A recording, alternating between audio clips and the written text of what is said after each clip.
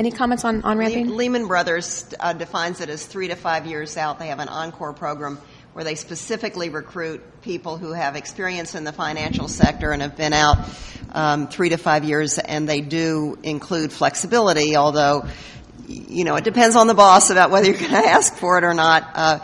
But the Joe Gregory, who's the person who's in charge of it at Lehman Brothers, really sees this as a chance to coach one-on-one with the senior people who need this particular talent, to help them look at people who don't want to work full time. Although he's had to do a one-on-one coaching with the people who are in the Encore program. Well, and when Wall Street adopts an on-ramping program, that there's a good ROI, because Wall Street's not doing it out of the kindness of their hearts. We have an alumni. Oh. Well, I can tell you our recruiters are anxious for us to formalize our policies so that they can start recruiting part-time people. But the other thing that we're doing is we're looking to implement an off-ramp policy that you can leave for 2 years and come back. So you don't really leave. You still maintain your laptop and connectivity. You probably want to stay connected, and we're looking at what kind of structure we need to keep people up to date without them working. But you can leave for 2 years and come back without interrupting your career, without having to look as an external to find a job. So that is one way we're approaching the off-ramp, on-ramp situation. But, I think recruiters are having a harder and harder time. So they're looking for creative ways for businesses to say, open the door to some other things because I can get you more people. Mm-hmm. And it is about money here. So let me share another kind of dimension. We have something called an alumni association. So when you do leave, you've gone, but you're not really that far away. And there's a connectivity going on the whole time. So it helps when, if people kind of know what your skills are and you're good at them and you've stayed connected, and maybe it's even 3, 4, 5 years down the road, if you have some sort of connection to the organization through this alumni group, I think it's easier. It's not a slam dunk, but you have a better chance of people knowing what your skill set is. And then when that part-time opens up, to slide you in there versus going externally, which costs a whole bunch more money, and trying to recruit. Yeah, and very similarly to Marilyn, part of what we've done is what we call personal pursuits program. So first, hopefully, as we roll out mass career customization, there's more options for making a choice that's not so binary, I have to stay or go. But then the goal of personal pursuits is that you can take up to a 5-year leave.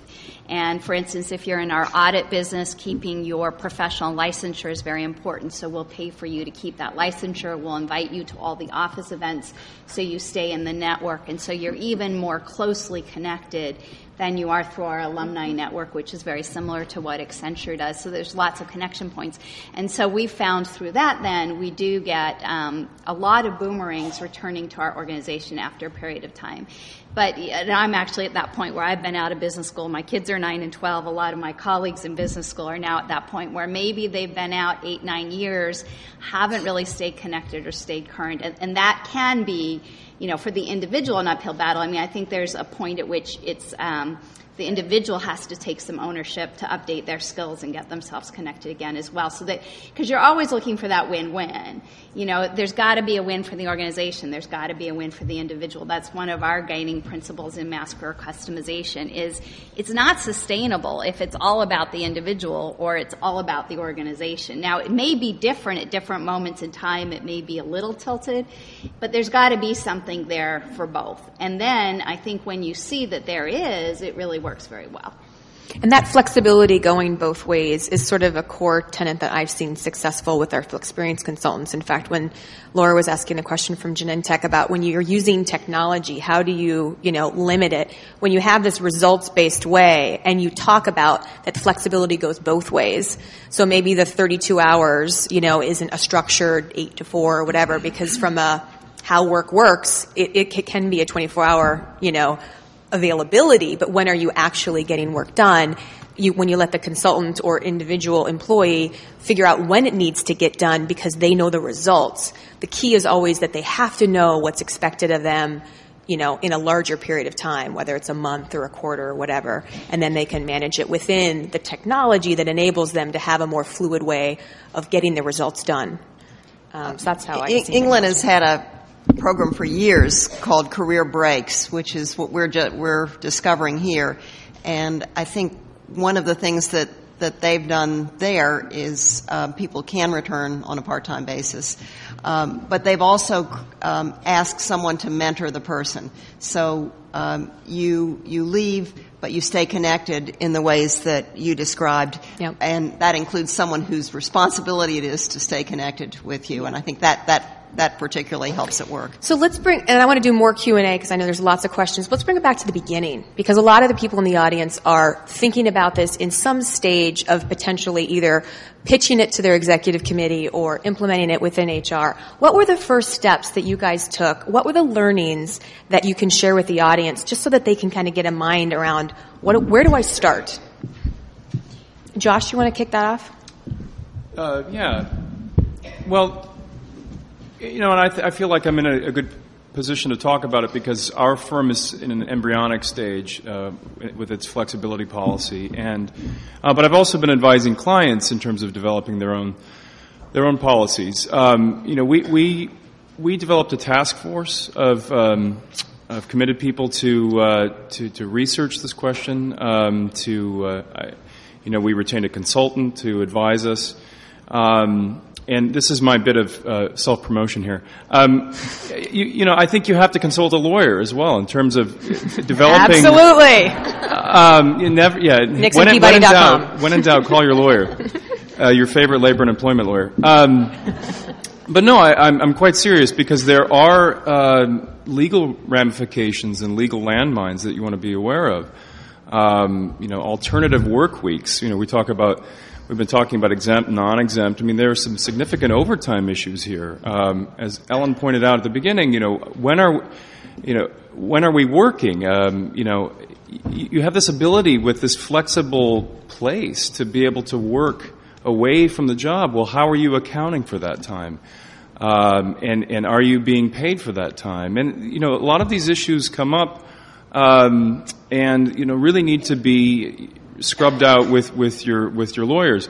There are other issues too in terms of workplace flexibility is a form of accommodation. We don't think about it maybe as an accommodation, but think about your obligations under the Americans with Disabilities Act. You've got an obligation to provide a disabled employee with a reasonable accommodation. Well, if you're providing non-disabled employees with sort of job restructuring and this sort of workplace flexibility, you can be sure that is going to be, something that you need to consider for disabled employees as well. So there are a number of issues. If you're in a unionized environment, other issues to concern yourself with as well. The obligation to negotiate these kinds of changes with the labor union. So yes, it's self-promotion, but I'm also not really kidding. I mean, there's some important legal issues to consider, those are some. That's a good starting. So if we in terms of first steps, I mean, the task force, the legal issues, and scrubbing some of those out, and. So Marilyn, did you guys start with the task force, and what would be the next step after you hire Josh? Well, we have our attorney part of our task force. I would just say pilot first. And I think you've heard it here a few times, but you can get away with so much more if you call it a pilot. And the thing, I mean, if your group is resistant, I think that's a great way to dip your toe into these waters. The other thing that it does is it builds champions. And I think to your point, if you have a set of champions in the business who can speak to, I did it, I had great results. I mean, because there are a lot of people who are afraid that, what if I offer this and everybody wants to take advantage of it and I'll have no one? And, they're fantasizing about sitting alone at a cube or something. But the reality is that if you do pilots, and what we did was pilots in different countries so that we took into consideration different cultural aspects of it. So pilots in Asia, pilots in Europe, pilots in the U.S. in different areas. Those people are our champions now. And now we have been able to form the task force to say, now let's put in place some of the policies that make these enterprise-wide. But we have an easier road since we have these champions in the business. Excellent. So you've got your pilot. Tim, can you build on that?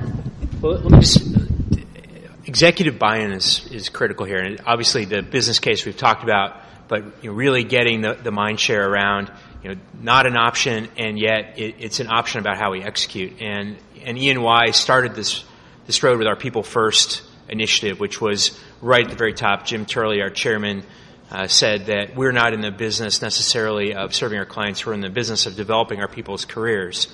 And as a little bit of a reality check here, when we talk about People First, when it initially rolled out, there were a lot of people that were using this as a crutch to ask for things that maybe weren't possible either from a lead time or from a reality of serving clients. And so the reality check became it's people first, but not you first. And so that was in the initial years. We've evolved past that a little bit. But that really served as the foundation for getting executives and for the top tiers of partners and the partners and the senior managers to really start to buy into the fact that I need to make business decisions with my team and with my people, with me as part of that decision-making process, rather than just a straight P&L type of a decision or something that doesn't consider the implications on our people. And flexibility is clearly one of those pieces that absolutely has to be baked into what our people are thinking and how they're operating and how they're serving their clients and how they're learning, developing their career. So people first, executive layer, that was where we started. Great. Molly, any specific learnings as you guys did your pilots? Yeah, I mean, absolutely echoing the idea that the business case is imperative, build it, say it over and over again, never stop communicating it, driving change from the top. The board of directors was very engaged very early on. There's a great story in the book about them really just challenging us to make it happen faster, faster, faster. But each of our implementation teams is led by a group of line leaders from that area of the organization in partnership with talent and HR, but driven through the organization. And one thing that hasn't been talked about, as you set up those implementation leadership teams, as you look for your executive sponsors and voices, make sure that those champions reflect the diversity of the segments of the organization you're trying to engage. Great so we've point. talked about how it cuts across both genders. The leadership, therefore, needs to do that. We've talked about how it speaks to the boomer generation as well as Gen X and Gen Y. Again, make sure that representation is there. The other thing that can make this more approachable that we've found is, again, the notion that, well, we haven't had a formal structured process the way that we're implementing now. Informally, this has been happening for quite some time. It hasn't necessarily been talked about a lot, but if you share the stories of how your leaders, of how people at different levels have built their careers and made it work with their life, it can be phenomenally powerful. It can add a lot of credibility and make it a lot less intimidating. So our chairman happens to be a woman, Sharon Allen. She shared her story. Our CEO, Barry Salzberg, he shared his story. Because, of course, we've all had different phases of our journey along the way, where we've been more or less focused on that particular career. And so that, again, lets people begin to see, oh, okay, this is possible, this has some credibility, because some of those very successful in the organization have also traveled this path. So we think that's another great lever. And I guess I would say, don't do what we did. Going back to the very beginning, because I think Accenture made some assumptions, and incorrect assumptions. And those assumptions were made by very smart people sitting in a dark room, sort of disconnected in many ways from what the people were wanting. And it was that sort of, the mantra is now the receiver defines the value, not the giver. And so you would have some of our leaders saying, or some of our people saying, well, I'm sure that everyone wants blah, blah, blah, fill in the blank, flexibility, 4-day work week, And so this stuff would be rolled out with, bad results, because people are going, no, that isn't what I want. So we actually went back to, step one, you asked the people, we did a survey, and that was how we found out, okay, pick the top 2 things that you want, that you don't have in terms of flexibility. That was able to basically take this kind of shotgun approach down to a very laser focus that we could actually begin to impact. And when we found out that people were looking for career flexibility was one of those elements, then we could begin to target that, identify it, figure out the steps, work in focus groups, et cetera, and then take that piece of information, put a backdrop of what the U.S. trends are, so here's what the business case, the trends are, here's this element that we're looking at, and then we took it to a pilot. But I would say be sure you are not making assumptions. Perfect. We always talk about you don't see the light unless you feel the heat. And the heat is not only talking to the people and knowing what it is that they want, but also you really do need to customize it to your employees, but you also need to customize it to the business challenge that they're addressing. The general business case won't work. It needs to be your particular company's business case. And you need not only the expected champions, but the unexpected champions. Oh my God, the CFO is for this at IBM. They made the CFO their champion. I wanted to tell the story of how Merck has done this because I think it's interesting. They created constituency groups of different representatives of their workforce, and there was one on white men, which I think was very important. People of color, women, et cetera. And they had different levels of people representing them. And they had the question they were asked, what would make this a good place to work for people like you? And then what would make this company a good place for customers like you? So they took the customer and the employee focus in coming up with new ways to look at how they're going to change Merck. And obviously there's a compelling business reason because the pharmaceutical industry has been having some challenges. That's fantastic. The customer first is fantastic. I'm going to go to questions in just 1 second. There's like 80 hands up. The other critical flexibility initiative that I know a lot of companies have emailed me about is telework. So can anyone speak to specifically any strategies around telework as, it's becoming more popular, any learnings around as you implemented it? Yeah. So telework is people working in their home or in a pod kind of way. So if you've got, Sun is very big on telework. In fact, they just released, for those of you who are looking for more data, they just released their iWork program survey results. And they basically found that they're reducing their carbon footprint as an employer. Their employees have much higher retention because they have satellite offices. So no one at Sun, I think, has a permanent office. You just go into any of the offices and there are pods that you can sit at and get your work done, or you can work from home.